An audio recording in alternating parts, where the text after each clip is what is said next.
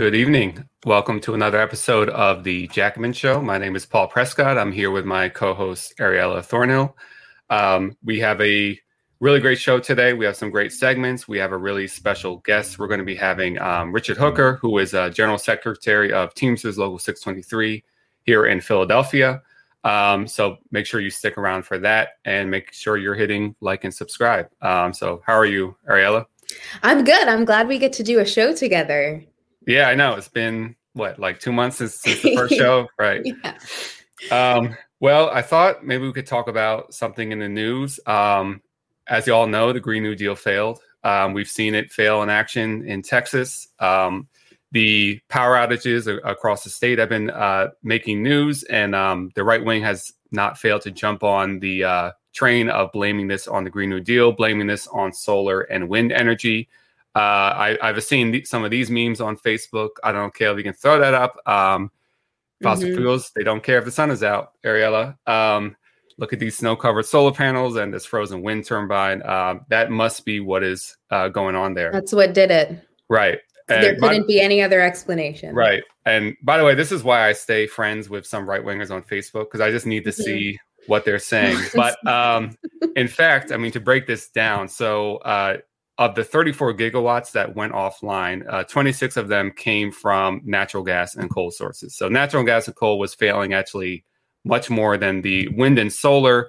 And there is a reason for this. You can throw up the other graphic. So the grid in Texas, they are, as you see, totally isolated from the rest of the national grid. This was a deliberate decision. This was done deliberately to avoid federal regulation and maintain a privately controlled profit-making utility system. And then if we can throw up the other graph, surprise, surprise, look at where all the power outages are concentrated. So that really is what has been going on here. This is a failure of a privatized utility system. It simply was not profitable to build the kind of infrastructure that would have prevented this. And, every dollar that's going to a shareholder or a CEO is not going to building up the infrastructure that would have prevented this. So turns out there is another explanation, Ariella. Yeah, it wasn't just the Green New Dream failing. Right. The thing that's crazy, too, is, these kinds of storms have gotten more and more common, particularly in Texas, really severe storms that are life-threatening. I think at the moment, 31 people have died from storm-related incidents. And to use it as this kind of shameless way to single out renewable energy sources when global warming is a driving force behind the severity of these storms, it's just so cynical and shameful. Right. And just stupid. I mean, think about the Nordic countries and places like Alaska and Canada that use wind energy and solar energy, and it works fine. Clearly, no, it doesn't. You're being lied right. to. It's a socialist hellhole. You're right. And it kills birds too, or something. Or the other. Yeah. Right. It's too noisy. Right. Yeah. Yeah. I mean, it's ridiculous. But this is something that the left needs to capitalize on this in terms of infrastructure. Like Trump's great failure to me was failure to pass an infrastructure bill when they had control of Congress. And we should be pointing out, not only would the Green New Deal be creating infrastructure jobs, but even expanding what we have. So if we were to build large scale energy storage systems, which would prevent problems like this, that's a lot of union jobs for trades like steel workers, pipe fitters, all kinds of building trades could be utilized to prevent this kind of thing from happening. Yeah, and to stop people from having to shoulder the risk of the shift to deregulation and privatization, because it makes people in general feel faithless and demoralized in their government writ large. So you have desperate people who are lighting gas stoves to try to get heat. Homes in that area aren't made for storms like this, so they're not very efficient at keeping the heat in. These are incredibly dangerous ways to try to manage this circumstance on your own. And, lawmakers are saying, well, you didn't prepare enough. Where's your, gallon or two of water and canned food? It's despicable. Right. And I don't know if we have the tweet, but the mayor of, I think it Colorado, was the Texas. governor. Yeah, the governor. Yeah. Yeah, the mayor of Colorado, Texas. Yeah, just had this, I mean, complete meltdown and was just like, you all should deal with this. If you don't have energy, that's your fault. If you don't have electricity, you expect handouts. What do you expect the government to do? Provide you with lights? Electricity is a handout. It's not something that we pay for as a utility. Right. Whatever happened to the pioneering spirit of Ben Franklin, there was a man that did not rely. Storm. Put a kite out there. Right. Yeah, it's absurd too, because the way forward is not it's not grim. It's like you said, it's a job creation platform for the entire United States. And it could apply to retrofitting homes to be more energy efficient, even increasing like the value of your property. It's not just about let's pour all of our money into solar and wind. But the refusal to even acknowledge that this failure was preventable and is the result of privatization and neoliberal policies, and then, make the absurd claim, like you said, that, the turbines are freezing over. Right. And that's what did it. When they were warned of this, I think they were forewarned several, 4 or 5 years in advance that this shift would be potentially catastrophic for the people of Texas.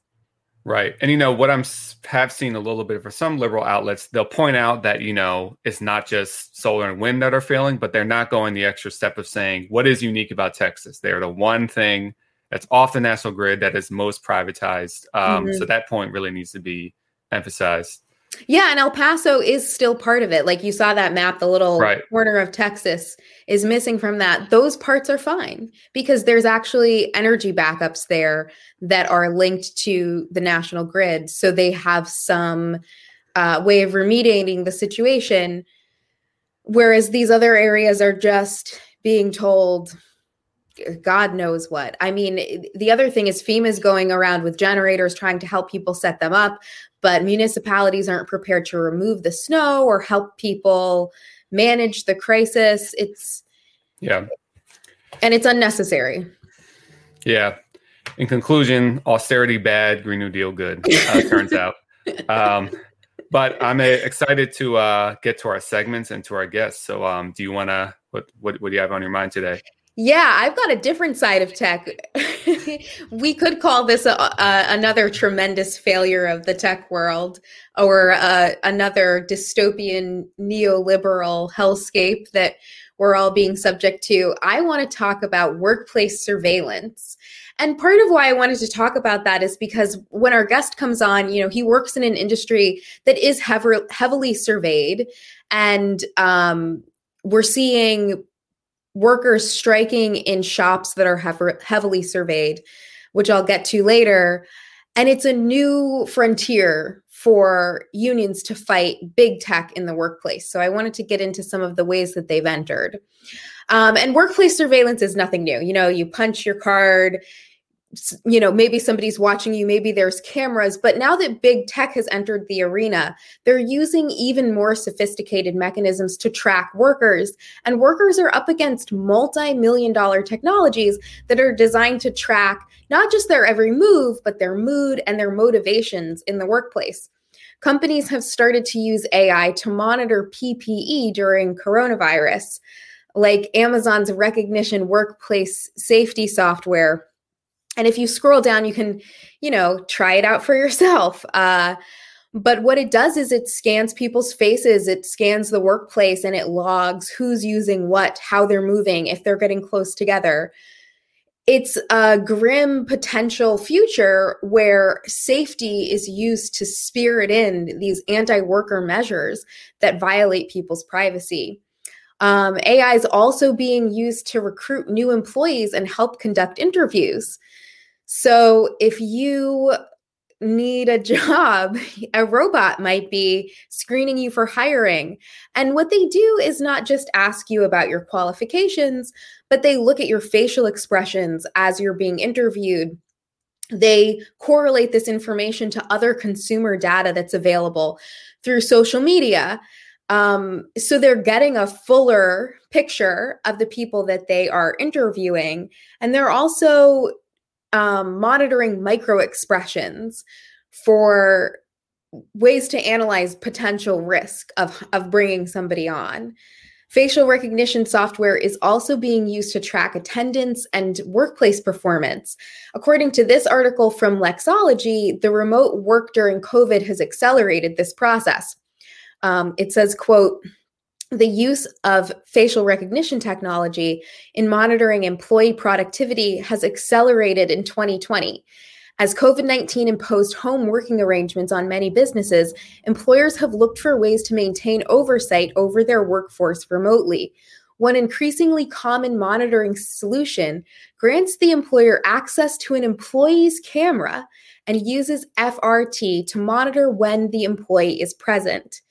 We have seen a particular growth in this type of solution during lockdown, perhaps reflective of the common concerns employers cite regarding remote working arrangements.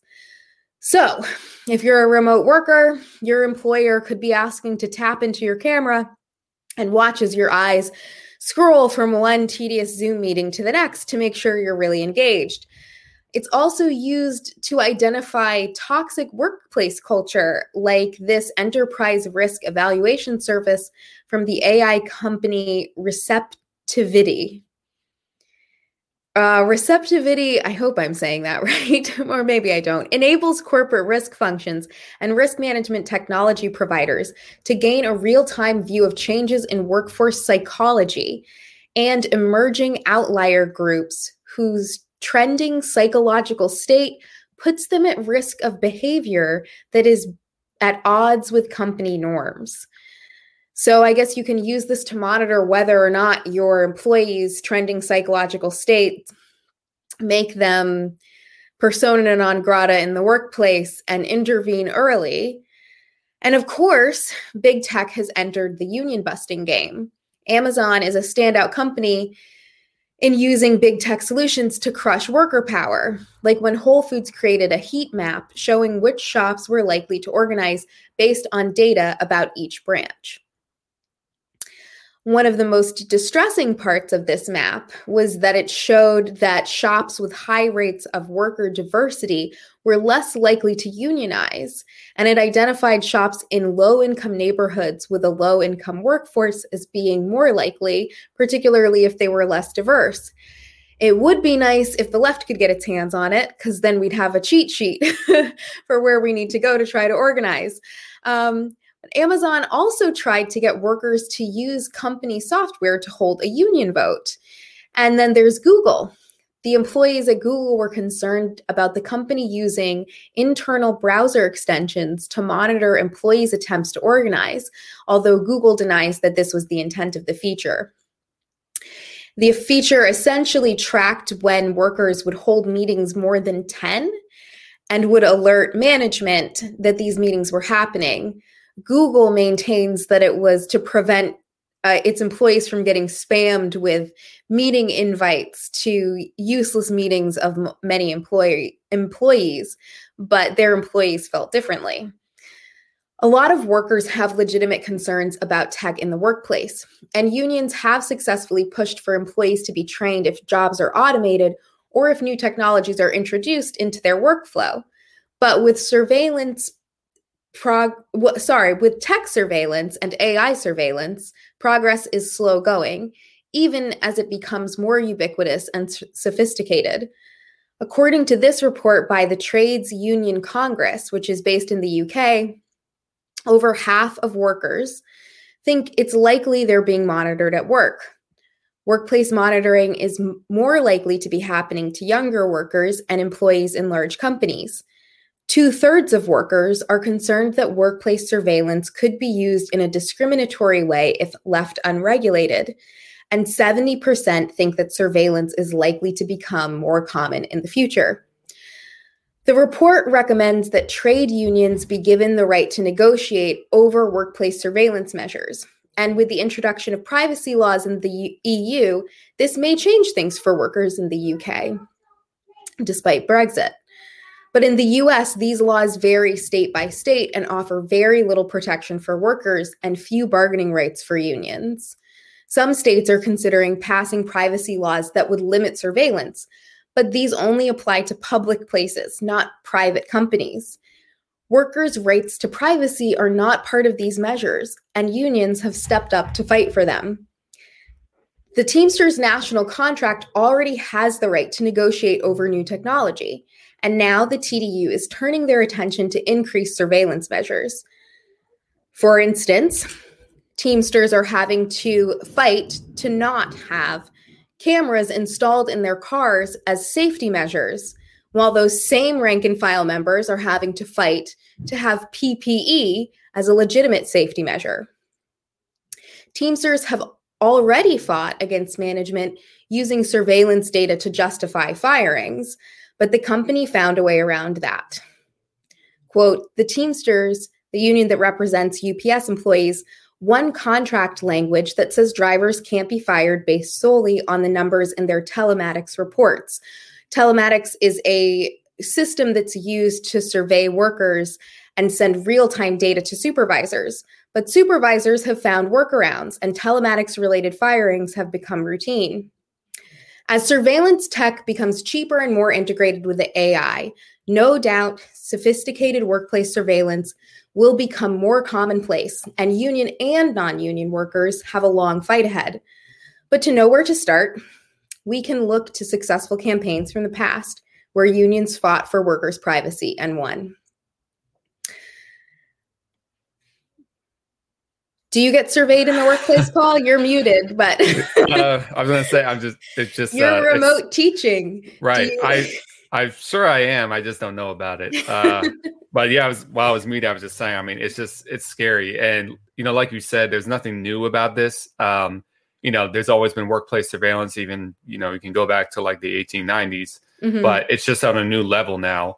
And, they've always had ways of like trying to weed out so-called troublemakers and union organizers, but, they just have so many more tools at their disposal to do it.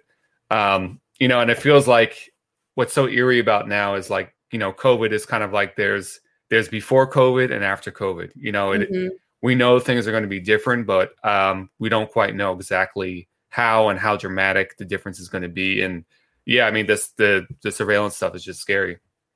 Yeah, and a lot of it is, justified now, at least the provisions that they're creating. They're saying, oh, this is for safety. We need to monitor you to make sure you're using PPE. And most of the time, these employees are not aware of everything that's even going into this kind of tech. Right. So it's being sold to them as one thing, and it's kind of a Trojan horse to create even more surveillance. And then with AI saying, oh, we can detect if you're creating a hostile workplace or... Right. AKA organizing a union. Toxic culture. Unions are very toxic. Exactly. Extremely toxic. Yeah. Yeah. It's also, one of the rights that unions have is to appeal the way that management is disciplining employees. And if you're using AI to do that, it's going to create a really weird frontier, to be honest, to say, well, the AI detected, that in this cluster of workers, there was a person who was being disruptive. How do you address that? Right. I can just imagine a union management meeting, and you got Dave from 2001: A Space Odyssey, or what was the robot's name? Yeah, exactly. Hal. Yeah. And it's like there can only be a result of human error. And what does the union rep say? What does the union rep say to Hal? We've got to find a way for unions to fight Hal. I also think, unions are going to be the place that we look for non-union workers who are heavily surveyed and whose work is often becoming more automated and who don't necessarily have that right that unions have fought for to be either trained in the new technology and integrated into new business plans with it. And so we've got these kind of two branches of tech in the workplace that are going to be a big fight, I think. Yeah, for sure. Now let's go to your segment, because yours has a very low tech. Yeah, right. Yeah, there is a low tech component. Yeah, so I mean, to switch gears, I'm going to be talking about the school reopening fight. And so as a public school teacher, the fight over a safe school reopening during COVID-19 has deeply touched my life, the lives of my fellow union members, and the lives of the students I teach. And this fight has dragged on, and despite all the lives lost from the virus and the fact that it's still not under control, teachers are still fighting for the right to do their jobs without putting themselves, their families, and their students at risk. And in this battle, politicians and school district leaders have used the classic divide and conquer strategy to pit public workers against the rest of the population. And in this situation, political elites have material to work with, and it makes sense why the public would be frustrated with their children not going into schools. Teachers get it, and we feel the pain. Virtual school is just not the same, and there is nothing that can replace quality in-person instruction. No sane teacher would try to deny that. And of course, this is also causing a crisis of childcare for many working people. But nothing about this pandemic is ideal, and forcing schools to open before the pandemic is under control, and when many districts don't have the proper resources in order to do so safely, is just making a bad situation much worse. And before Trump left office, Democrats claimed to be against the push for schools to reopen and use that issue to beat up on Republicans. But with Biden's election, all of a sudden, there was a growing bipartisan consensus around pushing schools to go back in person.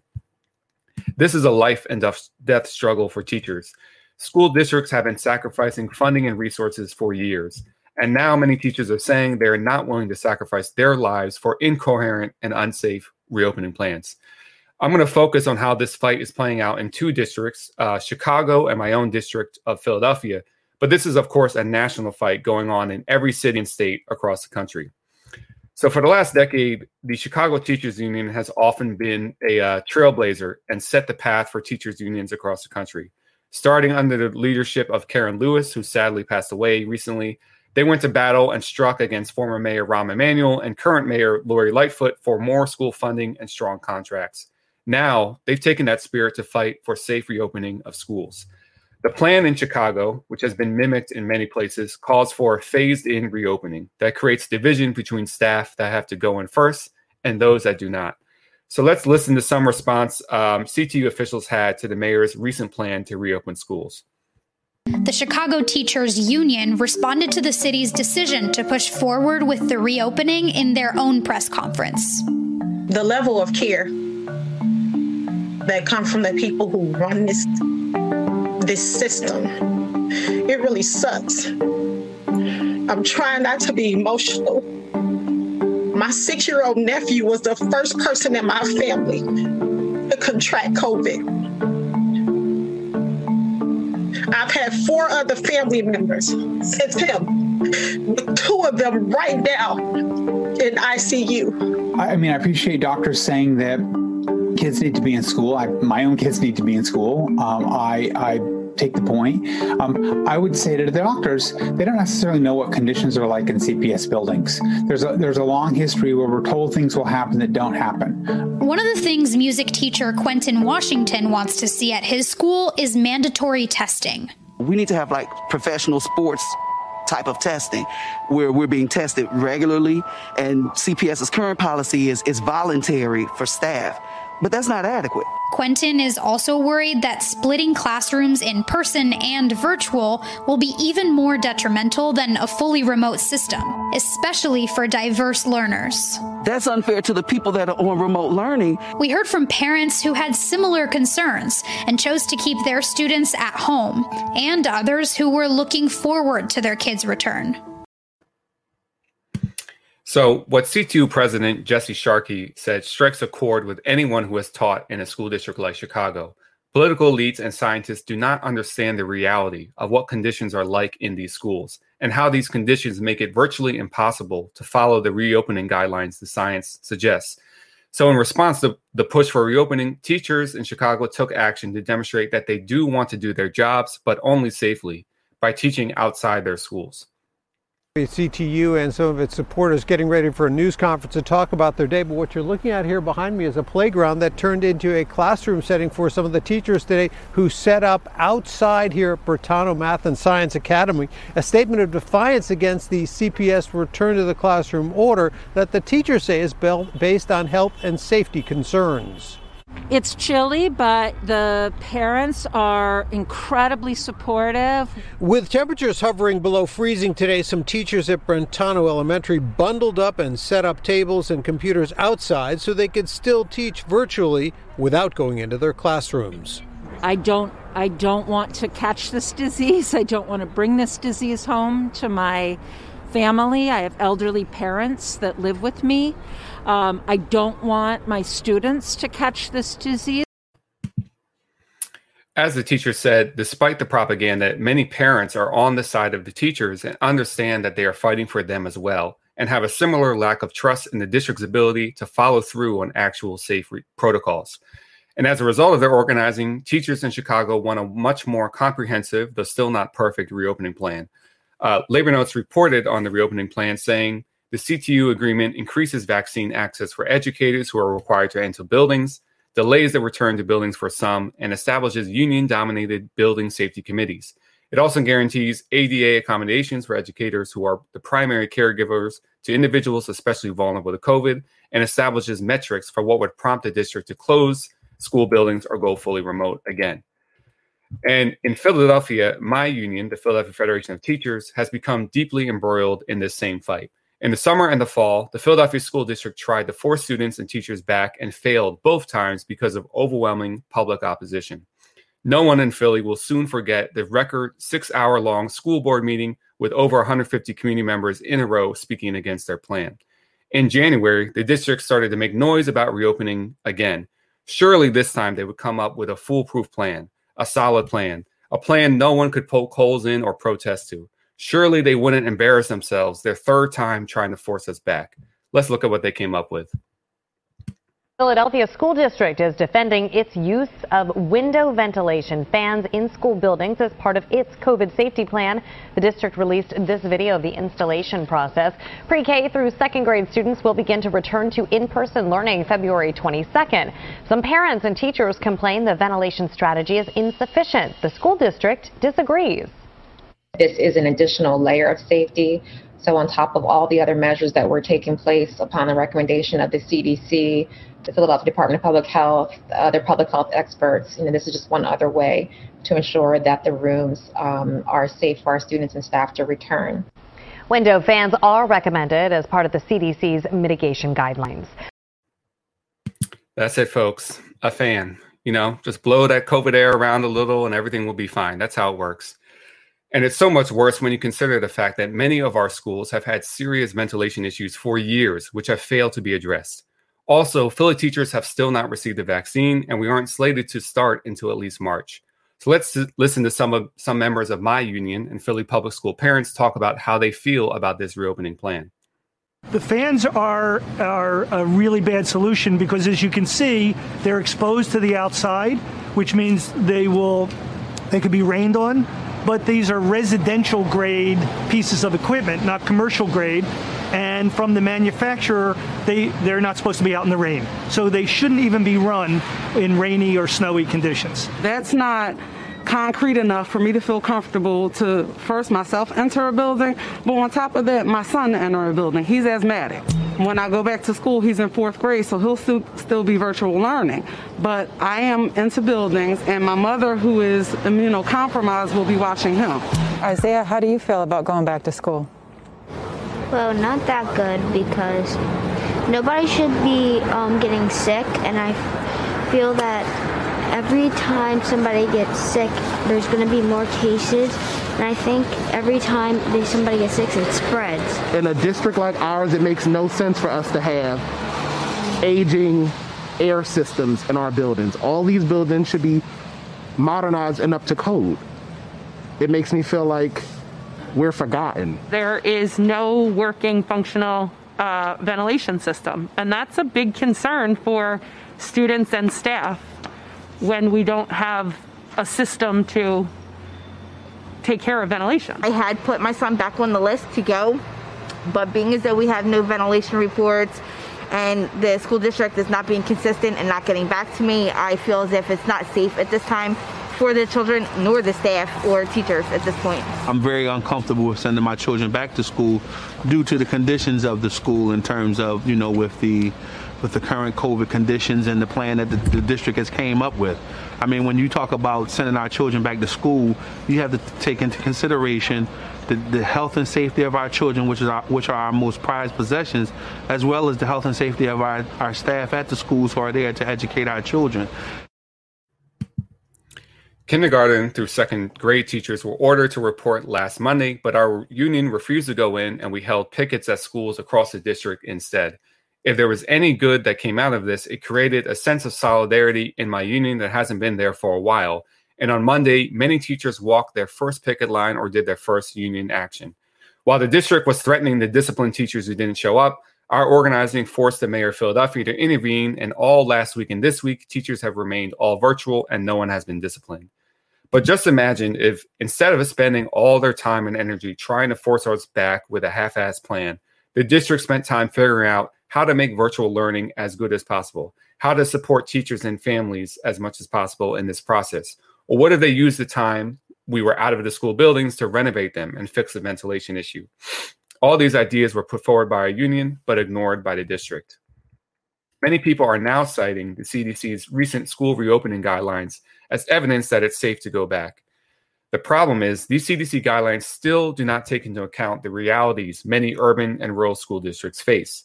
While the general CDC guidelines, even for the outdoors, is 6-foot social distancing, it says it's somehow not required for schools. When pressed about this, CDC Director Rochelle Walensky admitted it was left out because most schools don't actually have the space to do this. There also isn't much guidance on teacher vaccinations. And this op-ed from the Washington Post points out, says the guidelines do not require that teachers are offered vaccinations before they return to the classroom. While many states have included teachers in priority groups, others have not. If the CDC included teacher vaccinations in their guidance, it could compel recalcitrant governors to move teachers to the front of the line. Simply put, after years of austerity, many school districts don't have the resources to implement a safe reopening. And let's not forget that COVID-19 is still not under control. New variants have emerged in places like Brazil and South Africa that will likely be in the United States soon, and it's unclear how much trouble it could cause. A recent article in the Atlantic outlines this, saying that the mutations that help the virus spread and evade immune responses have arisen independently in multiple places. Combined with waning immunity, these factors underscore the challenge before the world. Populations may still be vulnerable to disaster scenarios just when things seem to be getting better. It's not yet known how many of the people currently affected in Manaus, Brazil, have previously recovered from COVID-19. Early data suggests that the P1 variant is now dominant in the city, but this does not mean the variant will take over everywhere. Each place and population is unique, and susceptibility will vary based on which variants have already spread. Still, the virus's capacity to cause such a deadly second surge in Brazil suggests a dangerous evolutionary potential. Throughout the school reopening fight, a common narrative that I'm going to call the bleeding heart narrative has been used. People will say these poor kids, especially Black and brown kids, are falling behind.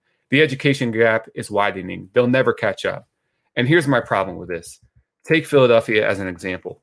For years and years and years, the teachers union and other activists have been sounding the alarm about the state of our schools and the need for more funding and resources.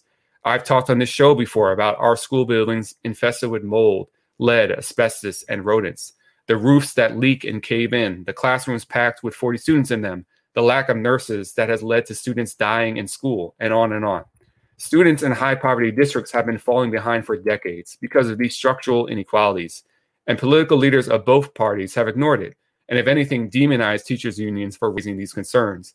Now, all of a sudden, they are so concerned about students falling behind for 1 year that they want to shove us back into class for about 2 months. I don't buy it, because if they felt this way, they would have brought that sense of urgency to fighting for public education over the last few decades. If you are really concerned about students falling behind, then after the pandemic, these same people pushing for reopening need to call for massive taxes on the wealthiest individuals and corporations in every state to fund our schools. And again, I'm not trying to deny that online school is far from ideal, but also many students are in fact still learning during virtual school, and many teachers are doing the best they can to make it all work. I know science teachers who have used their own money to ship lab equipment to their students. If you take a tour of the virtual classes at my school, or look at the work being submitted online, you'd have a hard time saying that no learning is taking place. And if you're thinking that it's ridiculous for districts to push so hard for a month or two of in-person learning, then you're right. This is about more than what it seems. This is about exerting power over the workforce and setting the stage and testing the limits for future battles with teachers' unions. In a New York Times interview, Chicago Mayor Lori Lightfoot revealed the true stakes, saying about the CTU. When you have unions that have other aspirations beyond being a union and maybe being something akin to a political party, then there's always going to be conflict. I think ultimately they like to take over not only Chicago public schools, but take over running the city government. I know, God forbid, public school workers have power in the district that they work in and the city that they live in. And just like so many areas of society, the pandemic has exposed the deep inequalities in our education system. We need to safely get through this pandemic and then shift power and resources to address these inequalities, not force schools to open in order to hide them. And Ariella, this is just one more example that highlights how important unions are as a critical lifeline for worker health and safety. You know, without teachers' unions, we'd all be forced back without question, and it would be a disaster. And during this period, you know, so many times I've just thought about how thankful I am to be in a union, to have this kind of protection that extends. You know, it's about much more than just wages and benefits. Like your literal physical and you know, mental well-being is dealt with from the union. Yeah, and this kind of cynical line of like, oh, the teachers' unions don't care about the kids. I've been seeing stories about mental health crises with kids, increases in suicides. That's a serious, serious issue, but it's always a serious issue, right? It's not because teachers' unions are standing up and saying this school is not safe for what you want us to be doing. It's because schools become a hub of so many types of social services and continue to be underfunded, and teachers' unions continue to be under attack. So they're denied resources, and it creates these endemic issues. And when the teachers' union stands up for it, you know, no matter what they say, local government's always going to be like, no, you're wrong. If they say, give us more nurses, give us more social workers, we care about our kids' mental health. No, we can't do that. You know, other subjects will suffer. And again, mental health, like you said, it's been an issue for years. And guess what? Many schools, the counselors are responsible for 400 caseloads. Yeah. So if you really care, you know, after this pandemic, we would, you know, be creating the funding to lower those caseloads.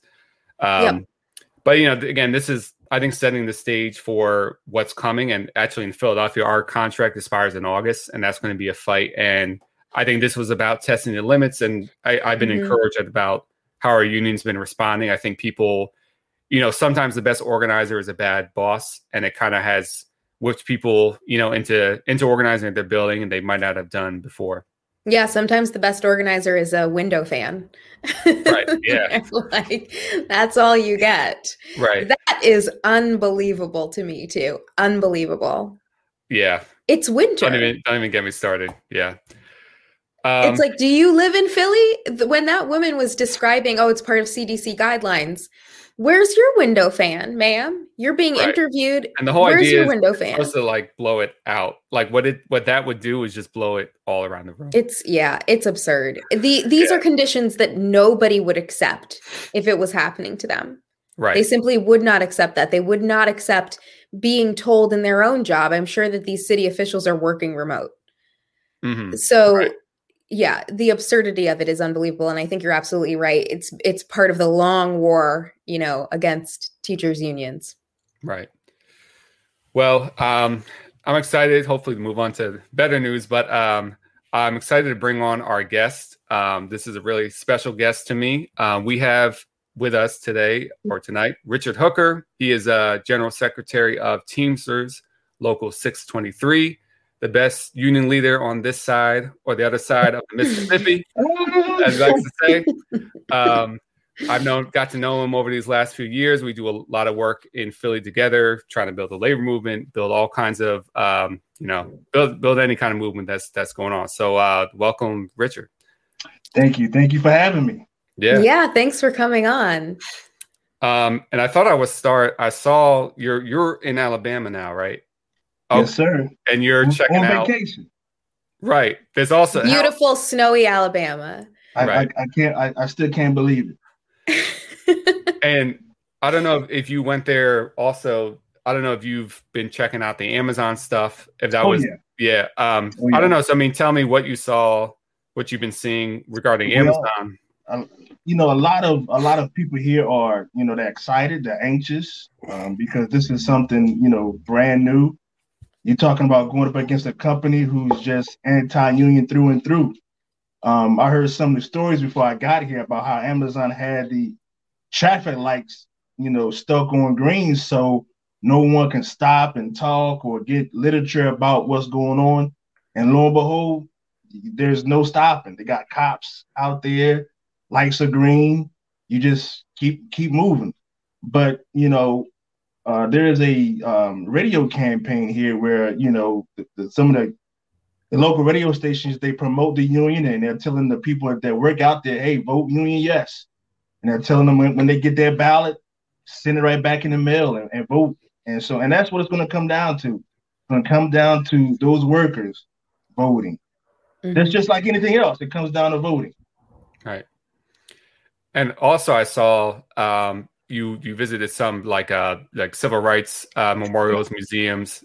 I don't know if we want to talk about that. I saw you at the Montgomery bus boycott. You know, we always hear that civil rights and workers' rights are the same. And to be here, to have some sort of experience with that, you can actually see, you know, why that is a correlation between the two, civil rights and workers' rights.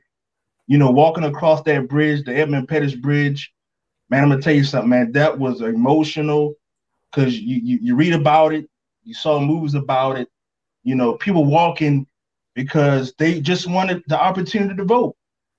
They wanted respect. They wanted the dignity of human personality. They wanted all those things, and they were willing to sacrifice their own lives just to get that. And here we are now. We're still fighting the same thing. You know, it's a little different, but we're still fighting the same thing. And then here, you know, we went to Montgomery yesterday, and you know, it just brought to my mind. Just imagine if working people were to pull their resources like they did for that bus boycott. They walked, they carpooled, hot, you know, raining, whatever the case may be. They would not get on that bus. And it wasn't just about because of you didn't want to sit in the back. It was about respect. And what if working people would do something like that? What if we say, you know what, I'm tired of the company dominating me. I'm tired of my union leaders not sticking up for me. You know what? I've had enough. Let's work together and get out of this situation. I'm telling you, that would be something. That would really be something. Yeah, I think it's going to happen soon. It has to. It has to, Paul. Man, listen, it has to. Yeah.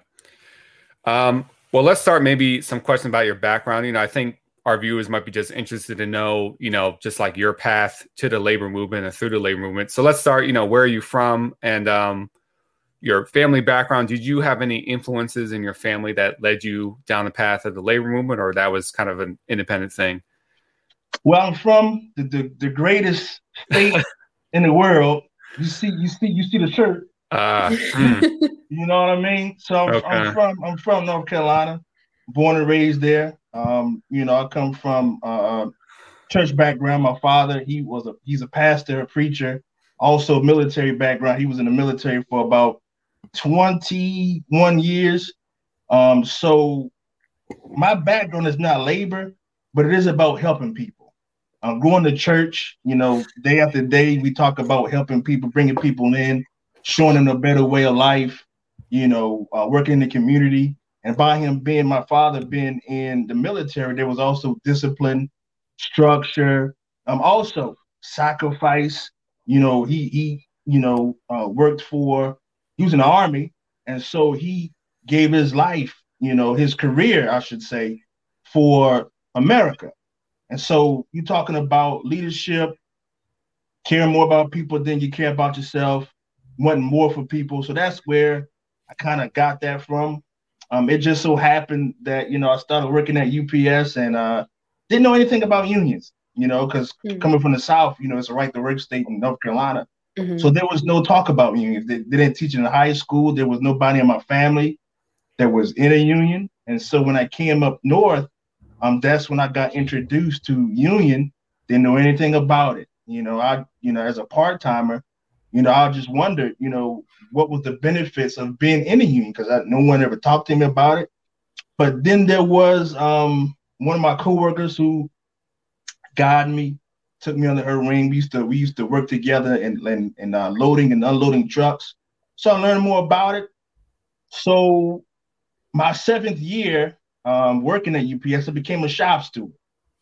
And up until around 2013, I was comfortable just being a shop steward, just handling the business of what was going on in the shop, just making sure the company did what it was supposed to do by the contract, making sure our members were protected. But 2013, it was just a bad year as far as UPSers are concerned in the union, so it was a contract, and was also our local's officers election.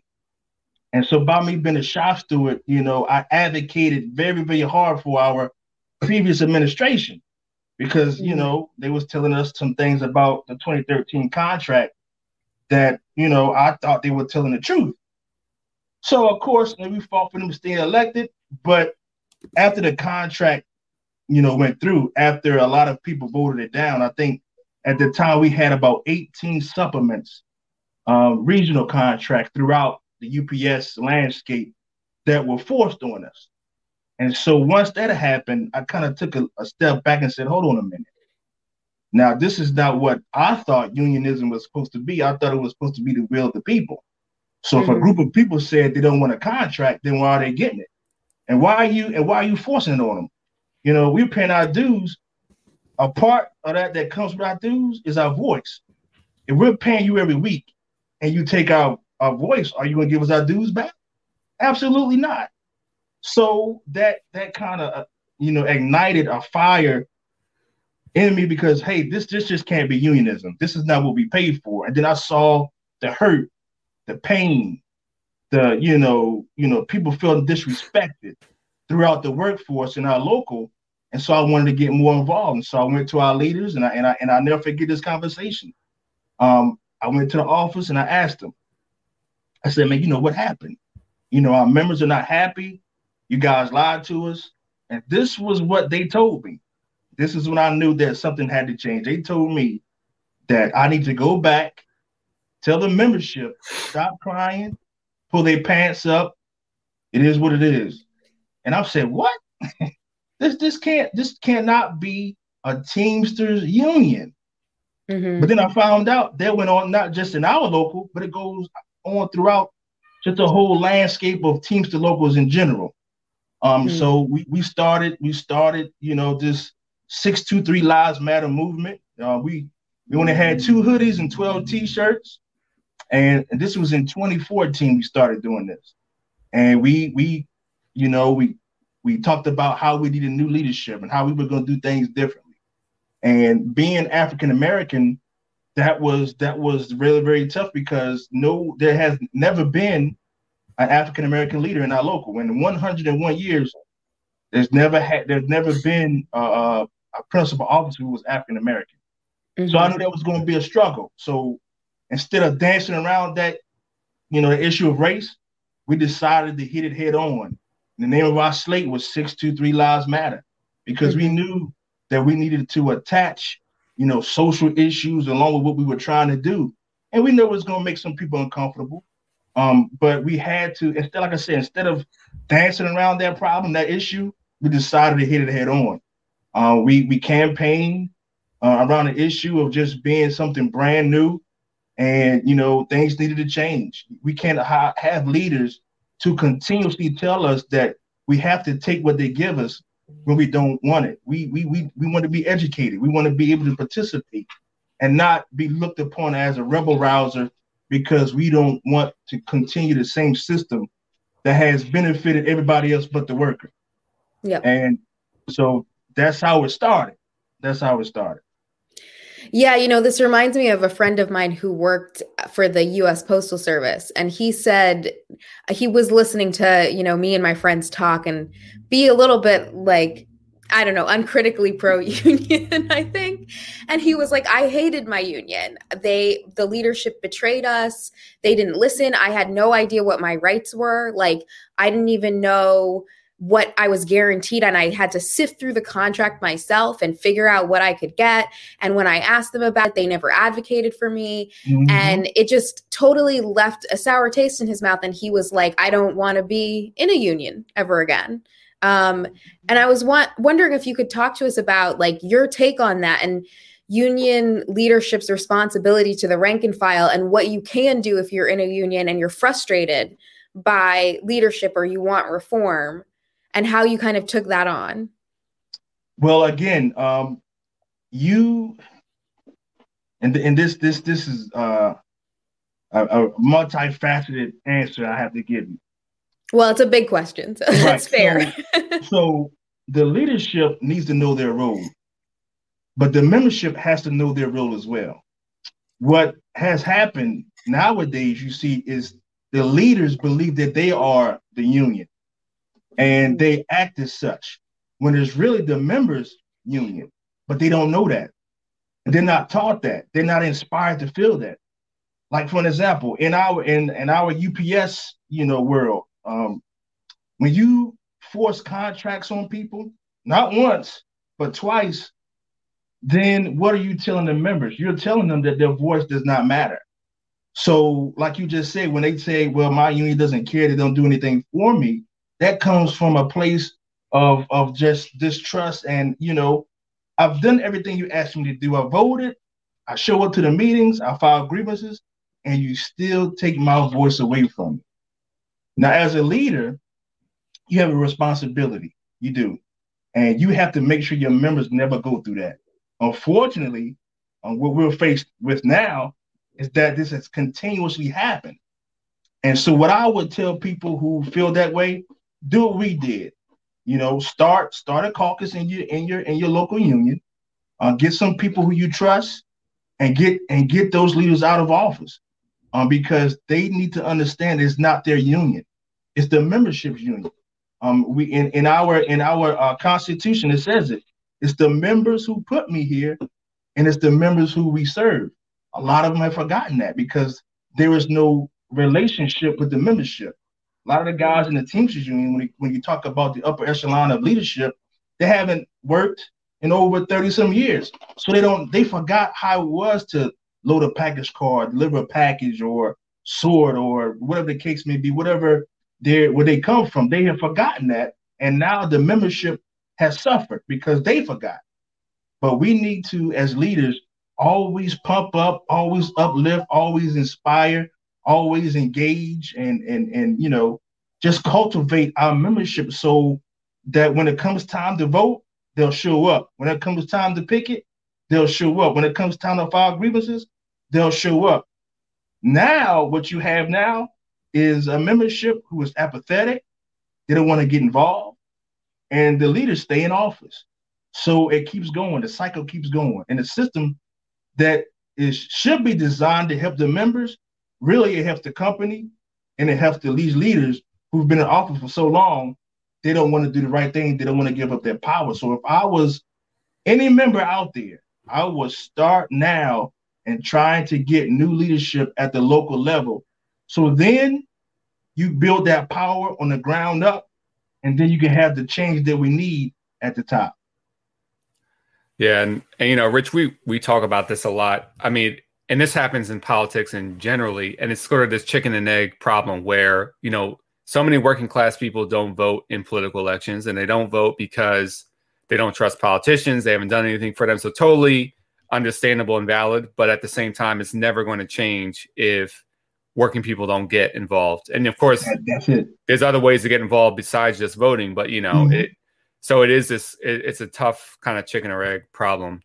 But I want to ask you next, since you've been working at UPS a long time, and now as a union leader, you're still intimately, connected with what's going on. How would you say working conditions have changed since you started there?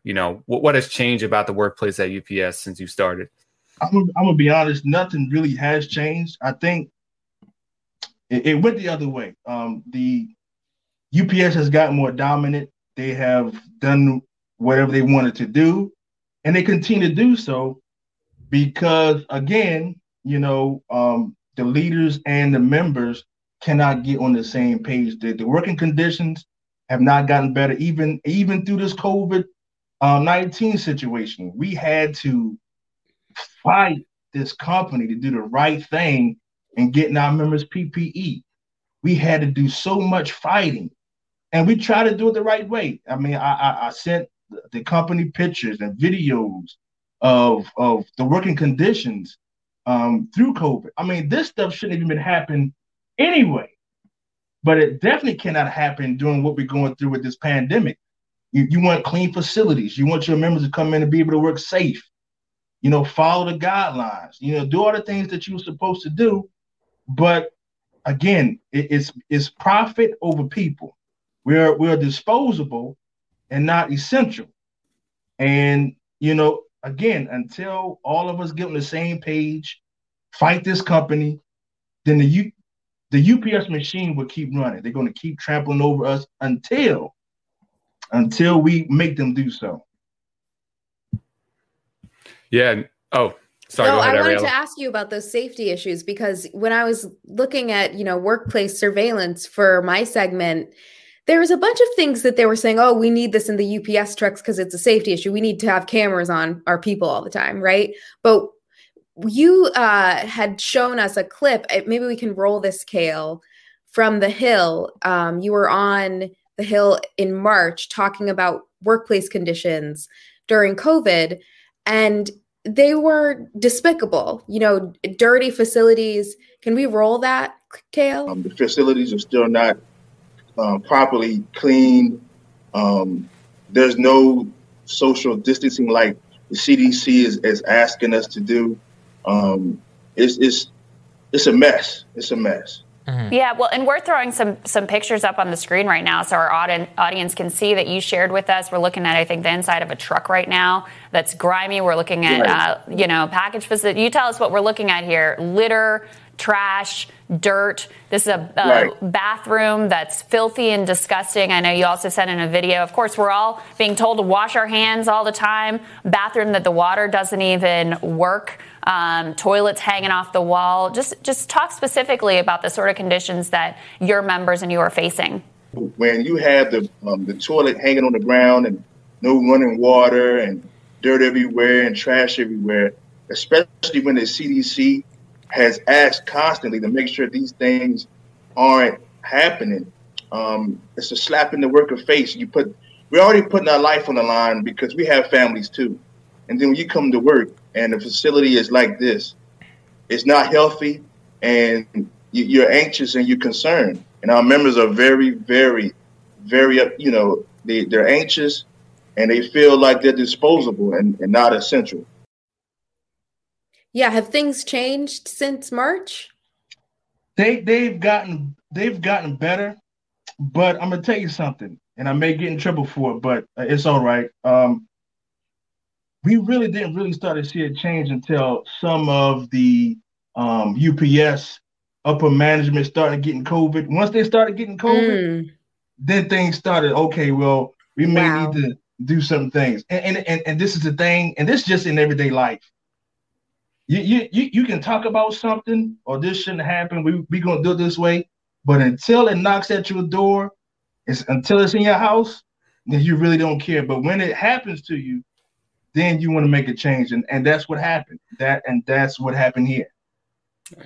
Yeah, and drivers had died of COVID, and UPS is making money hand over fist right now because you can't go in the store. People rely on this, and people can cheer essential workers all they want, but if they're not aware of how to advocate for working conditions, hazard pay, things that actually improve people's lives and safety, the cheers aren't worth that much.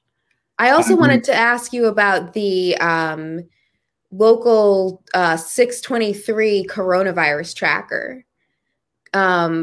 You had said, so here's a clip from the website where you've got numbers for, it looks like each facility and in the local and people can keep track of positive cases.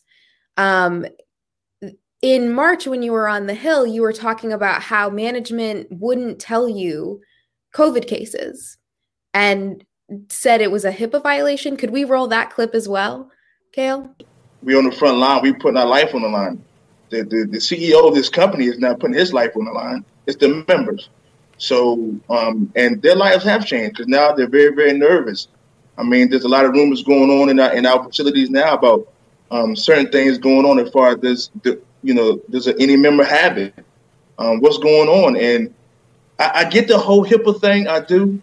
But when it comes to stuff like this, we should know what's going on. If a member is being quarantined, if it's a possibility they do have it, then the company needs to reach out to us and let us know, hey, listen, we have a situation here. We may need to investigate it. Let your members know so we can calm their nerves, because you don't want to panic. You don't want to uproar. And when you withhold information, you're going to create that panic. And we don't want that right now. So they don't have, issues with violating worker privacy when they're putting cameras in your trucks, right? Or tracking every single move you make. But if it comes to saying, a member, a worker in this facility, don't have to name them, has COVID, they wouldn't tell you? They still don't tell us the actual person, which is fine. But we had to go through so many changes to get this information. I mean, at one point, they wouldn't tell me anything. We had to keep pushing and pushing, file grievances until now they tell me, hey, Hooker, we have, a person on the night sort at Oregon Avenue, which is one of our buildings, in the city. Or they would tell me, hey, we have 2 cases that just popped up on this date working on the Twilight ramp. But we had to go through so much just to get that out of them. And like you said, they can put cameras in the truck, and they got all these devices that tells them when you got your seatbelt off and how many times you back the car up and all this other kind of stuff. But they won't give us what we need to just calm our members' nerves, give them some sort of peace of mind during this pandemic. That's all we want. That's all we ever wanted. These people are already working longer hours, putting their life on the line. Just give them some peace, just a little bit of peace. So who created the coronavirus tracker at your local? So myself and our director of operations, Dino Guastalla, we work together, and we put every time the labor department from the company contacts me with a case, I get it, and I let our e-board know. Then I will also let our membership know, because we have a Facebook page called 623 Lives Matter, and we also have the locals Facebook page. So whatever information we get, we put it on the website. We track each case so members will know, hey man, on this date, we had 3 new cases. I wish we could give them more as far as the actual area. So instead of just saying the night sort at the airport building had 2 cases, I would like to be able to tell them, hey, the small sort area on the twilight shift had 3 new cases on this date. That's the information that we want. But again, UPS is so afraid of creating a panic, they won't let me know that, because I even had reached out to another local, and I asked them how they were doing it, and they told me, hey, they let us know the area and everything. So I said, okay, cool. I finally got the company. There's no way they can get out of this.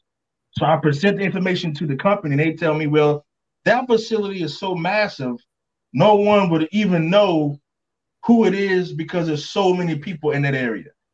And I'm like, what? But this is the company we're dealing with. This is who they are. Yeah, it's unbelievable. I want to go back actually to, you touched a little bit on your union elections. But I want to go back to it. So the first time you ran, you lost by, what was it, 27? 37 votes. Yeah. Which, but you know what, man, I'm glad we lost. I'm actually excited that we did, because the stuff that we did not do during that election, as far as raising campaign funds and creating, like a website to give our members some information about us. What we really did was just focus a lot on the grassroots organizing part. But Paul and Ariel, there's more to it than that. You do have to have funds. You do have to have, a lot more pieces to connect and get you over the top. So at that time, it was 3 slates running, and we lost by 37 slate votes. But when you calculate the votes from the opposing slate from the previous administration, if you look at that number was greater than the number they got. But because of how the votes fell, they were able to get back in office, which lets me know that even though they won, the members still wanted to change. Right. Right. So what we did was we didn't stop. We did not stop. We lost by 37 votes, took it on the chin, shed a little tear, got back up on the horse, and we kept riding. So what we did was we started, raising some campaign funds. We got, more and more aggressive in our approach. We got a slate website that shows what we plan on doing if we got elected, as far as shop stewards tools, how to file a grievance, things like that. But we also changed the bylaws in our local, because before this 2018, well, even 2013 and 2018, we did not know what was going on in our contract. I mean, we just didn't know. The leaders would go to the table, they didn't tell us anything. And then when they did tell us something and we didn't like it, they had no explanation for what happened. Like, what's going on here? Especially when I vote the contract down and then you tell me, oh, who cares? And then I don't know what's going on. So you say, you know what we did? So after we lost, we changed the bylaws in our local. So now, whenever there's a contract being negotiated, we have to have rank and file members along with the E-board to negotiate that contract. So there's no more, well, you don't know what's going on. We don't know what's happening, because we organized our campaign around transparency, education, getting our members more involved, and we wanted to keep pushing it out there. So one of the things I found out is that the more transparent you are, you start to gain people trust. And we had to gain a lot of people trust, because for the last 16, almost 20 years, we've had the same leadership or some sort of the same people that made it up. And so they built these relationships with our members. They didn't know us.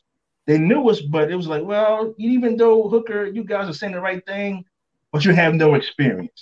Right. We just don't know, And then it was the whole race thing. That was a big issue for a lot of people. So we had to overtake that. So what we try to do is take everything negatively that people will use against us to turn it to a positive. For an example, there's a stereotype that, Black people, all they care about is money and cars. So one of the first things we did when we got elected was, hey, I'm going to take a pay cut and I don't want the car. So we took that away from them. So you can't use that now. Well, Hooker, you don't have the experience to negotiate contracts, whatever. Well, listen, the people that have been here forever, what did they do for you? You voted no, and they gave you the contract anyway. So what do you got to lose? So now we just started focusing on what we could do better communication. We already proved that to you, because there's a website that shows you how to file grievances, how, when the meeting is going to be. We just kept being at the gates constantly, trying to get our people involved. So another thing they was concerned about was, whether I'm going to spend all the money, which is another stereotype. Black people don't know how to manage money. So each one of our meetings, the money keeps growing. It keeps growing and keeps growing. So now they can't use that against us.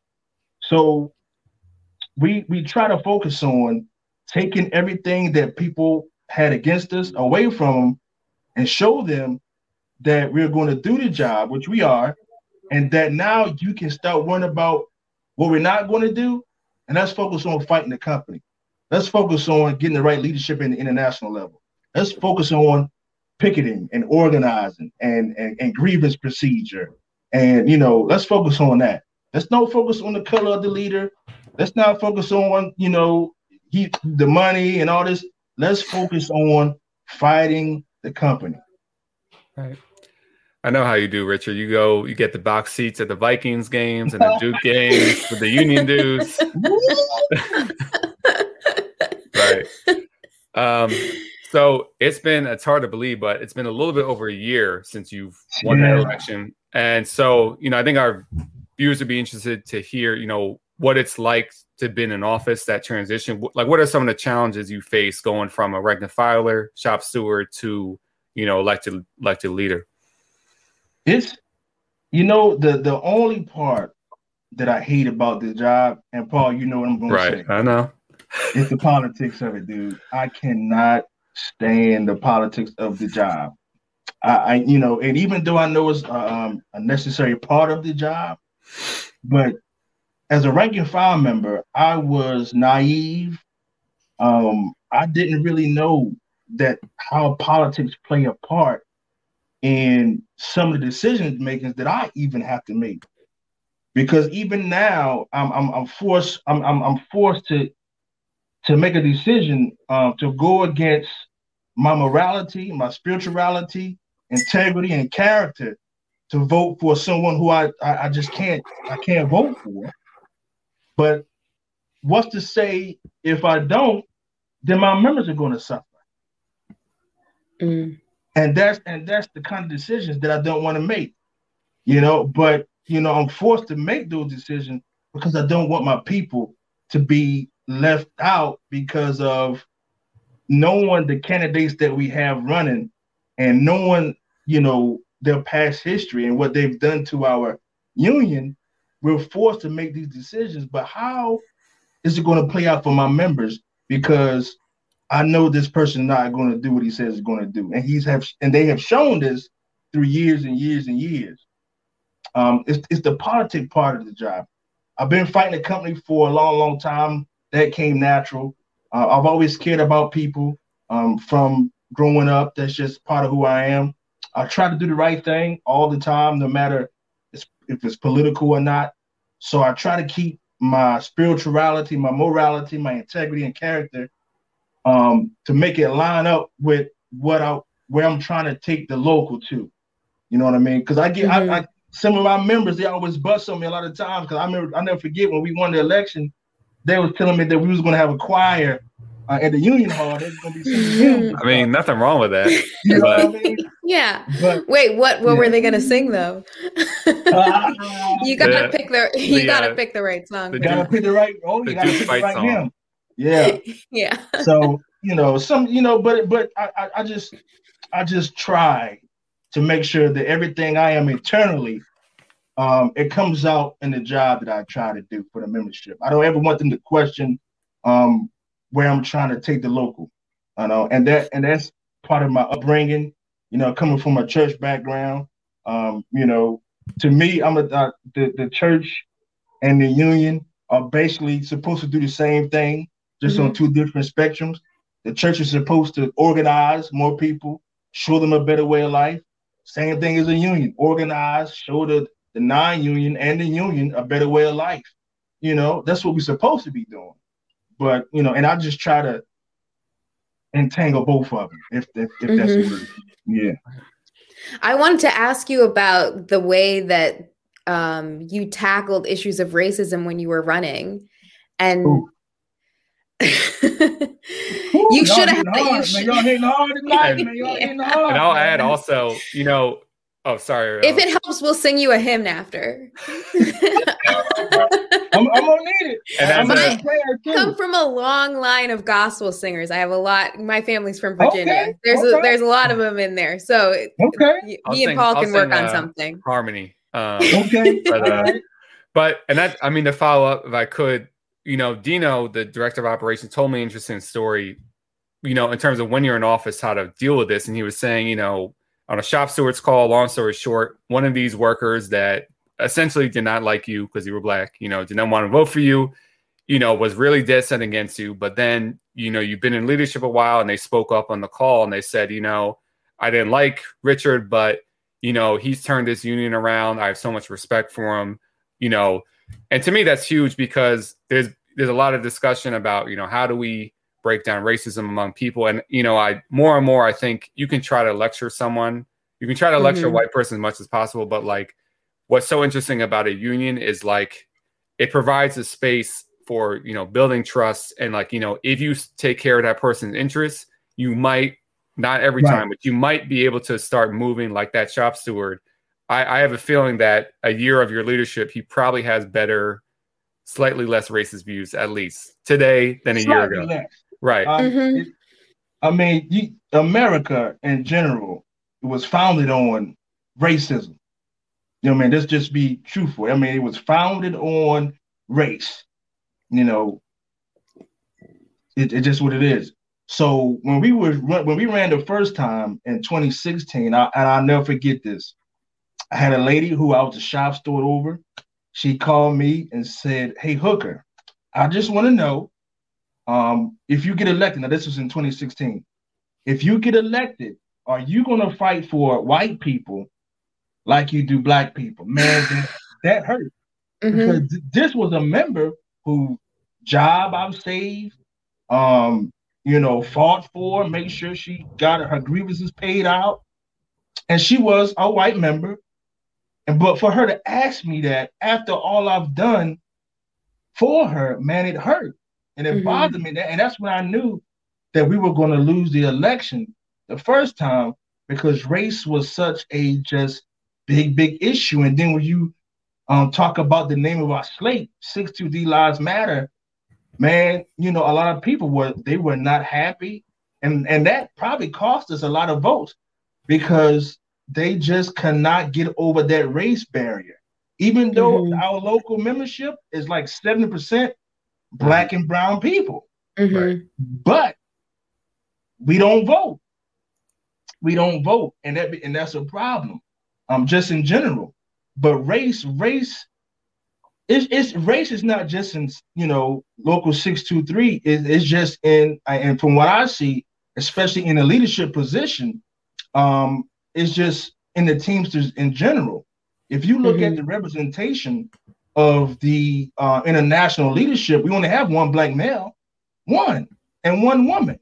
But when you look at the workers, man, you're talking about 2/3 to 70% of the Teamsters are black and brown people. But it's not reflective in our leadership. So what does that tell you? There's a big problem. Now, they don't want to address it, but it is a problem. And even in our current situation, when we're talking about, you know, this international election this year, you know, we have both slates are running, are talking about diversity, because they see what's going on in our country. You know, everything's changing. We have our first African-American vice president and female, you know, and we also have, I believe, one of the Joint Chiefs, or one of the Secretaries of Defense, I believe, they're black. So all these things are changing, and I think the Teamsters want to change with it, but they don't know how to. You know, they don't know what to do. They don't know how to do it. And when you look at what's happening, the same system, and I'll just say this, the same system that keeps these guys in office on the international level was not designed for someone like me to get up to that level. You see what I'm saying? It's not. Because you have to go through so many changes. They're, like, for example, in our joint council, I think there's only 3 African-American principal officers, but we have over 100,000 members in our PA conference. But we only got 3 African-American principal officers. And one of them is a woman. There's only one African-American. And when you talk about some of the things that go on in the international level, I don't think that if a African-American leader were to do some of the things that our white counterparts have done as far as leadership, we would not be given a chance like some of these guys are given a chance now. If I was negotiating the 2013 contract or the 2018 contract, I can guarantee you right now, live on this show, that they would probably try to kick me out of the Teamsters Union.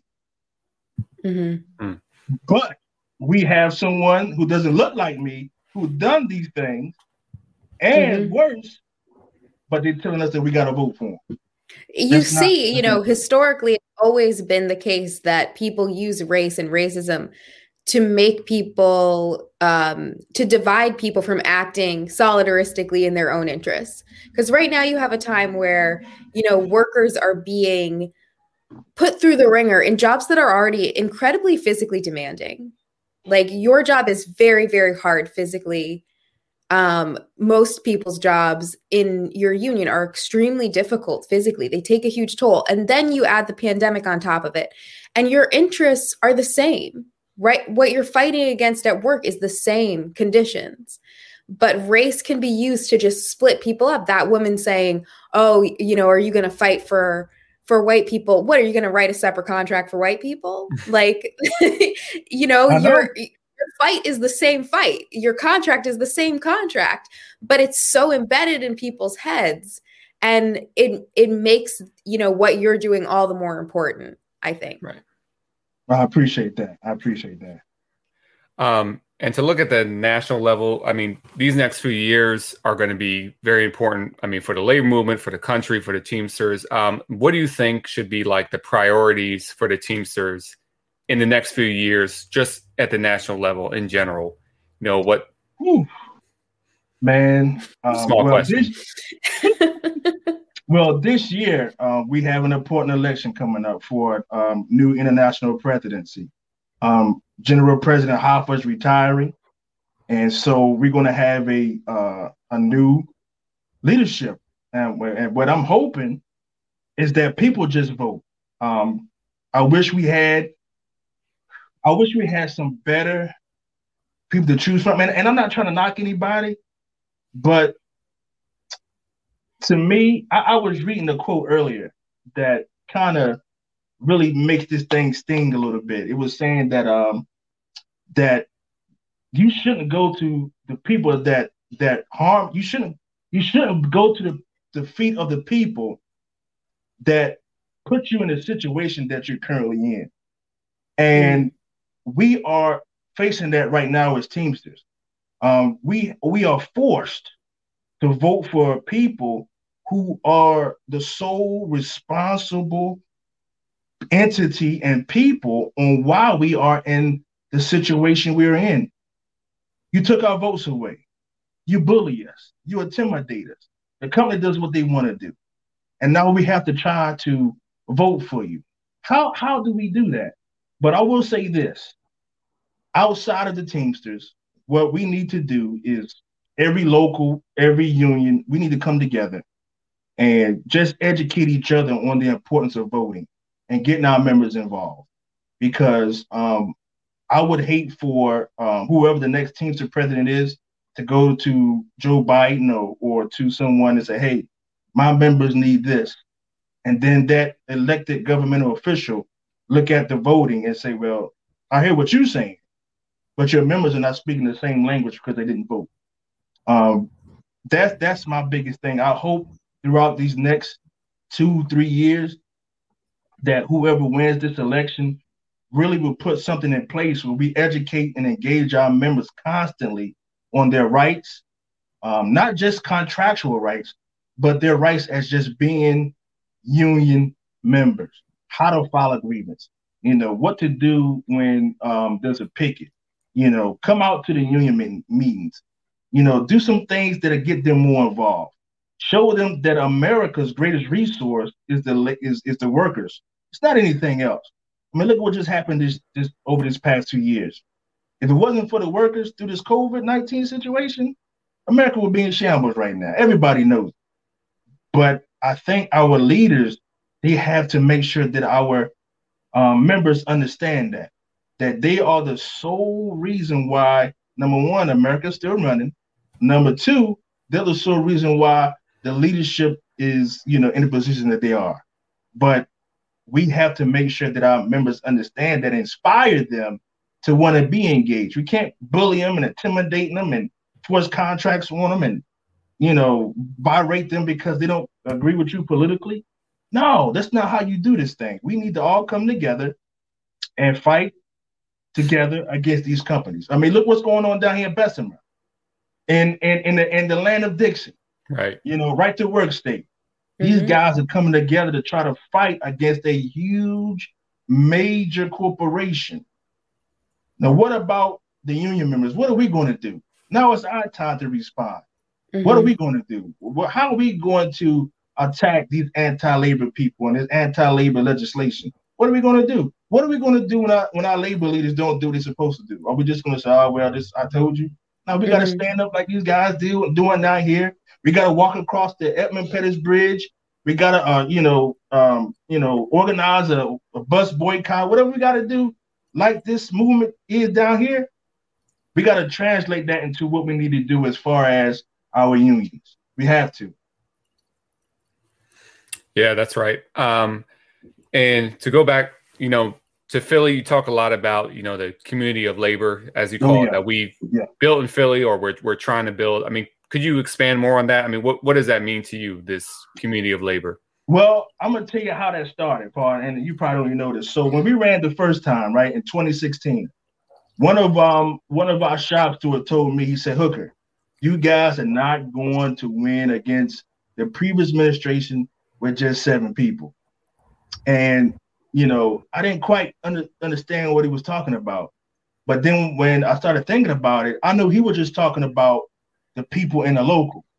But what I wanted to do is expand that and get everybody in Philadelphia involved in just everything that goes on when it comes to labor in our city.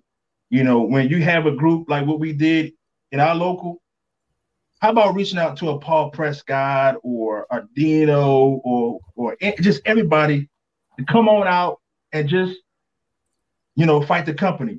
I mean, you were there, right. When we had that contract campaign. I think that's how we met, right? Right, exactly. Right. and when that the division manager came out there started talking all that noise, it wasn't just me. Right. It wasn't just Teamsters. It was teachers. It was Teamsters. It was IIC workers. It was, just all kind of people. So he wasn't just fighting me or just talking noise at me. He had everybody else that he had to deal with, and that was a beautiful, beautiful, beautiful thing there. And that's what I mean by the community of labor, what we're trying to do. We have to build that everywhere in every city, every state. We have to build that because all of us are fighting the same battle. I mean, the PFT, they're trying to put window fans in the windows, and it's like negative 10 degrees outside. Right. Yeah, that is a fan that will freeze, right? The wind turbines are fine, but you can't be putting that in a snowstorm. Yeah, and they want our kids to come to school in this. Right. Yeah. And I know solidarity, of course, like that is the cliche of all cliches, but like it really is the basis of how we win. It's not just like a warm, fuzzy moral thing. I mean, it kind of is. It is morally right, but also, like we really just can't win without solidarity. Like you can't. It's a fact. That's one of the nice, lessons. I didn't grow up going to church as often as my grandma would have liked, but when I was with her, I did have to go to church. And you see on the ground what solidarity can look like in those places. When they say this person is struggling, this person is suffering, that's shared by everybody. Right. Everybody feels that. You have a responsibility to your community. They follow the teachings of Jesus, protecting and working for the sick and poor, right? Not like, fake Christianity profiteering.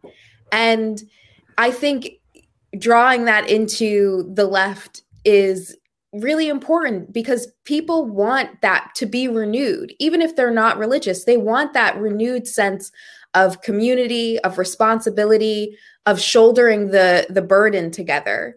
And we live in a country that just, constantly tells you you're in this alone. It's like what you said leadership told you to say, just suck it up. You don't like the contract, suck it up. You deal with it. You deal with it by yourself. Even though the whole basis of that process is collective action. Exactly. And it cannot be undermined. Like, it is what makes us human beings. We wouldn't survive without each other. It might be warm and fuzzy, but that's good. It's warm and fuzzy because, like, the chemicals that make you feel love are good, you know? We need more of that stuff. On that note, which, you know, maybe it's because it was Valentine's Day. I'm getting all sappy. Oh. But I wanted to talk to you about, you know, union or the labor community in Philly in general getting involved in fights outside of just labor, like fighting for local issues or highlighting different policies. Paul had said you were fighting locally for Medicare for all. Can you talk about getting involved outside of the workplace?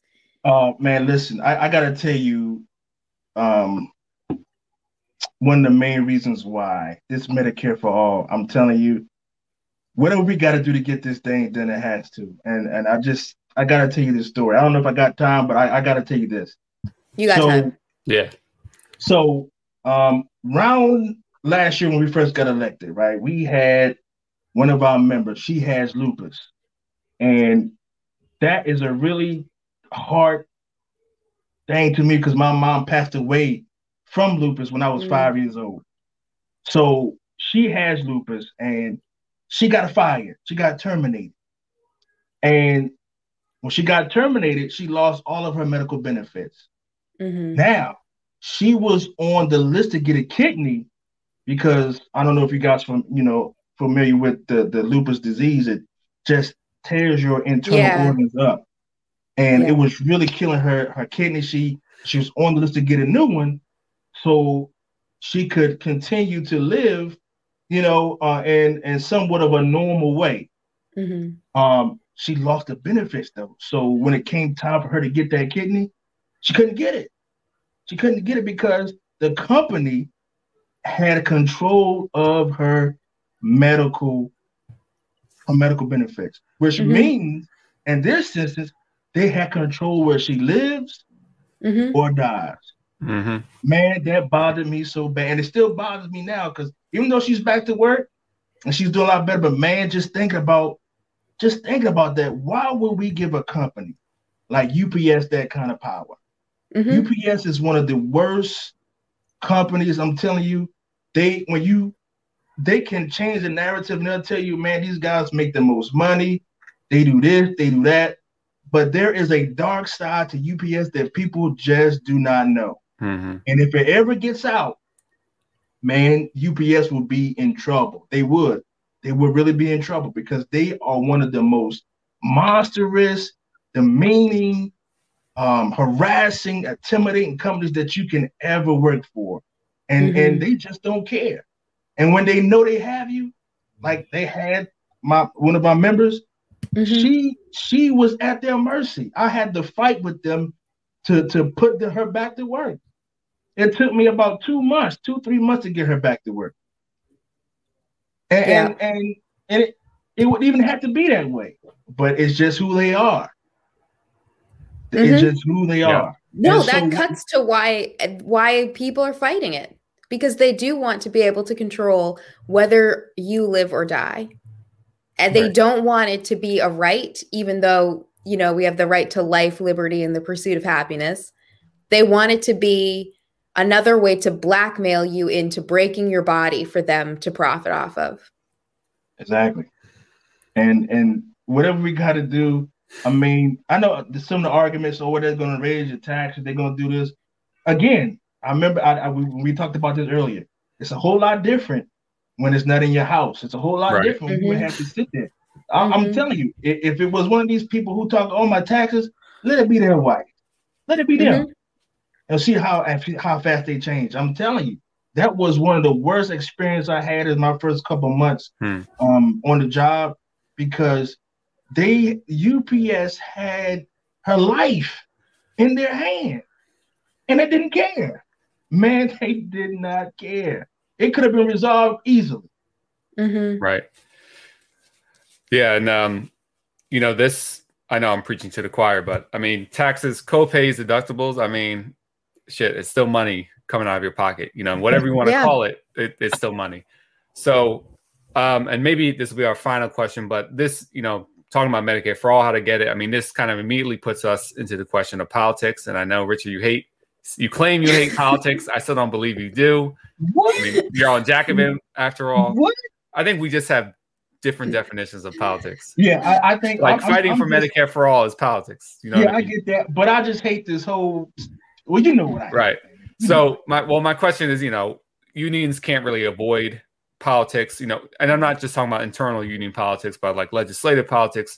So, what are your thoughts? How should unions approach electoral politics? Like, do you think, should unions be running more, union members as candidates, true labor candidates? What kind of candidates should unions be supporting? Just how should labor approach electoral politics to get better outcomes for working people? Well, I think first what we need to do, we need to educate our members on the candidates that are running, number one, and how will they benefit what we want as union members. I think that's what it starts with education. We have to let our members know what each candidate stands for and what they're going to do for us. And then next, we need to hold them accountable. We need to hold them accountable for what they are promising our members. Again, we need to educate our members on that as well.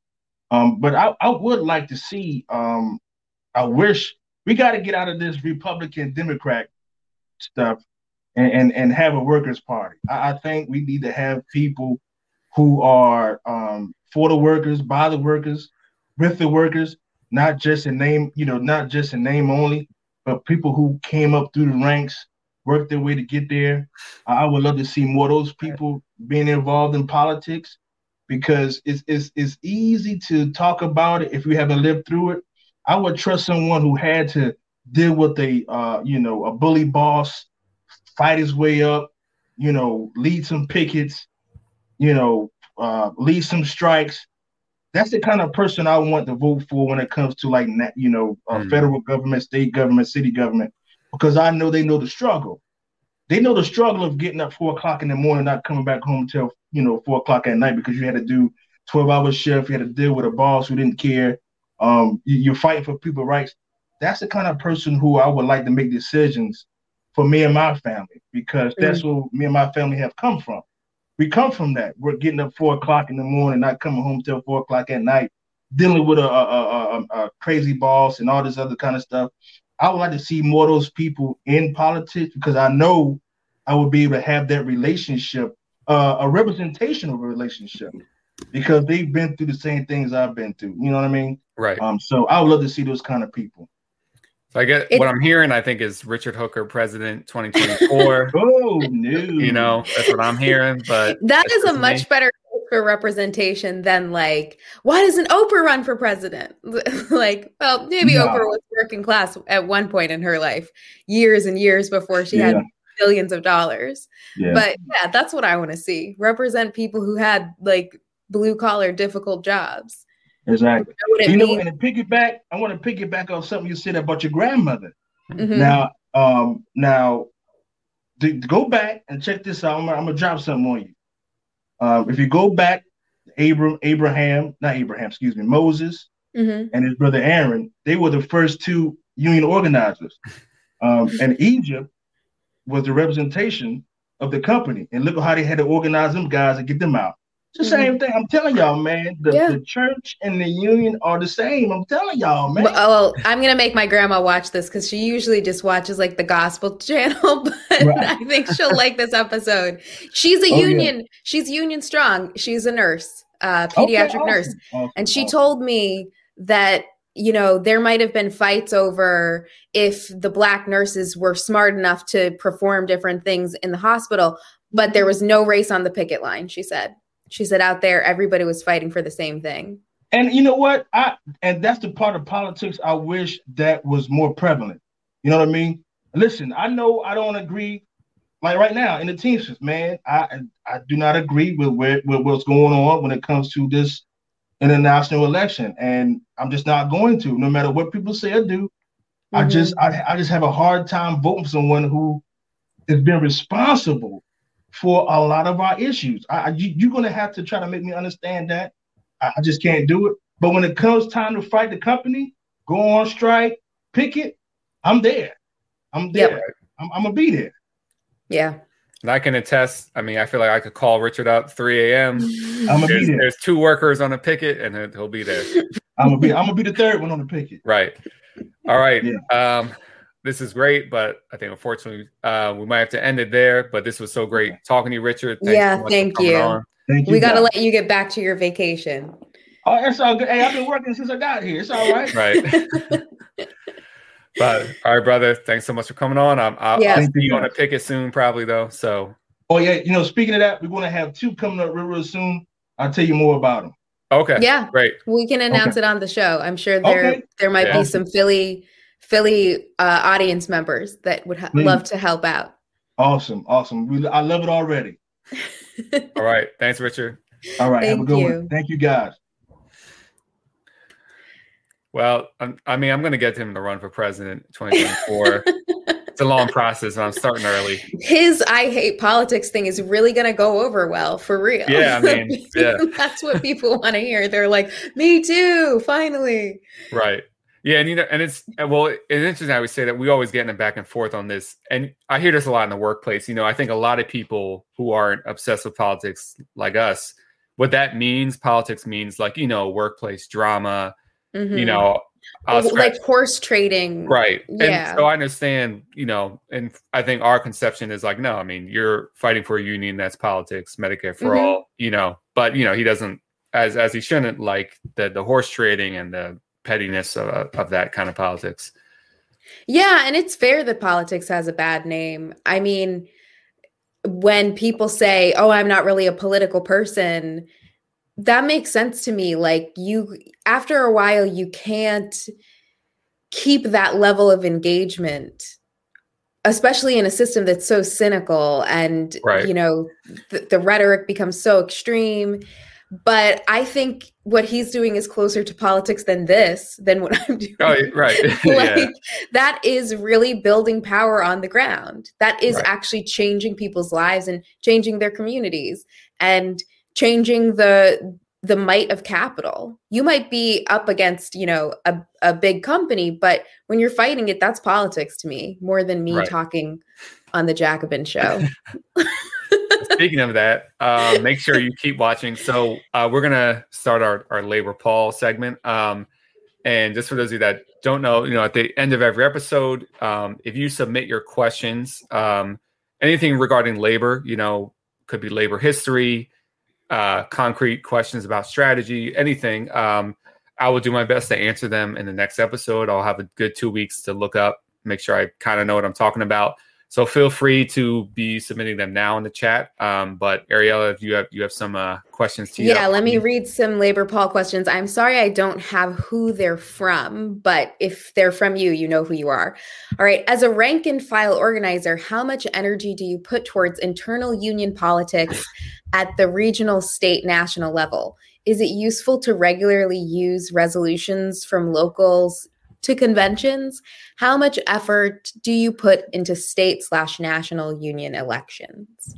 That's a big question. Right. Yeah, it's a really good question. And I think it's helpful to remember that it all starts at home. And you first have to be concerned with organizing and consolidating your base in your own union local and your own workplace. And that's where everything starts, and you branch out from there. And I think looking at the Chicago Teachers Union is instructive for this. So, over 10 years ago, members in that union started a caucus. They won leadership. They started reforming the union. They won some high-profile strikes over the years that made gains for the membership.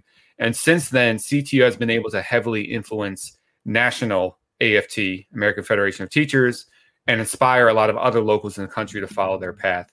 But it all started with their ability to make gains in their own local. And so if you don't have much power or influence, when I say you, it doesn't come down to one union activist, but like as a local, you don't have powerful influence at the local level, you won't be able to really do much at the national level. And so as far as union elections, they usually happen either for your locals leadership or at the national level, not necessarily regionally. But I think these are important to engage in, especially if there is something at stake and there is a good slate or candidate running that you think can positively impact the direction of the union. And just like political elections, union elections are a chance to highlight certain issues and talk with members about the strategic direction the union can go in. And I'll highlight an example that we actually didn't get to talk about with Richard, but in 1991, Ron Carey was elected national president of the Teamsters, and it was partly because of his leadership and his slate that the successful 1997 UPS strike happened, which is you look at the last 30 years, probably one of the best examples of a successful national private sector strike in this country. So they do have real consequences. And then finally, I think about the resolutions. Also a really good question. I think they're good as an organizing tool to raise issues and get institutional backing for projects you want to do. But I think you should be careful about what Mark Dudzik from the Labor Campaign for Single Payer calls a resolutionary politics. Because at the end of the day, a resolution is really just a piece of paper. And so the important part is the follow through to turn the resolution into a reality. But they are important for generating discussion among the membership about important issues. And if it passes, now you have an institutional basis for getting resources from the union to carry out whatever that resolution is. I look flustered because I had to get my computer charger. So I just ran back, but I missed your answer. So you can tell me later. Right. All right. The second question. What kind of workplace has the most potential for getting organized right now during the pandemic? So I think it depends on what you mean by potential. I think there are many workplaces where most workers want a union, but they may still not be powerful enough or organized to get one. But as it relates to the pandemic, I think workplaces where there's a combination of COVID really revealing the great need for a union as it relates to health and safety, and where there's a lot of public support. So I think healthcare and especially nursing jumps out to me. And already before the pandemic, nursing was actually the fastest unionizing sector in the country. And there has been even more interest among non-union nurses now with the pandemic and all that they've been put through. And I think they can capitalize on the fact that they have been rightly deemed heroes during all of this, and they can get the public support. And I think maybe another sector we should watch out for is grocery store workers. Grocery stores used to be heavily unionized, but as all unions have declined, more and more non-union grocery stores chains have come in. But they have also been part of the essential worker heroes. And I feel like, many of them are realizing or acting on the fact that they deserve a lot more after this experience. And I think, the big, elephant in the room is places like Amazon, with obviously online shopping growing. But obviously they have immense obstacles against a company like Amazon. So, I'm very interested to see how things play out in Alabama. I think we're going to be talking about trying to organize Amazon for a very long time. And we'll kind of have to see how that plays out. All right. Question number 3. Are there any negatives or positives of requiring workers to join a union when joining a job? So no. There are no negatives. And this is what they call a closed shop. So that's basically once everyone in the workplace is automatically enrolled in the union. And unions actually fought very hard for a closed shop, I think for obvious reasons. Workers should automatically enjoy the benefits of being in a union. And so where that doesn't happen, it's called open shop. And that's what the right wing would love to happen. And, it exists in the South a lot. So we should maintain closed shops. Here's one thing you can say about open shops. And a friend of mine and mentor of mine worked for years as a federal employee with the Social Security Administration. And he was vice president of his union local. And they were actually an open shop. And the one thing it did was it forced the union leadership to constantly prove the union's worth and value to the members and constantly be in touch with them so they would voluntarily join the union. So in other words, they were kind of forced to be like, if we're going to survive, we got to be great organizers. So, that's one thing you can say about open shop. But the thing is, good union locals can be good organizers, even if the workers are automatically enrolled in the union. So I don't think we should, that's kind of a galaxy brain take to be like, well, closed shop forces you to organize more, so we should promote closed shop. That's the one thing you could say, but you can be a diligent organizer in a union even when workers are automatically enrolled. So the short answer is that I don't really see any downsides to closed shop. Yeah, that makes sense.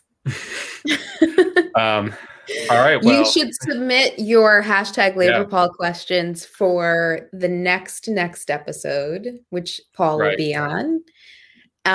with Jen, not Right. me. And it's actually sadly. my birthday episode.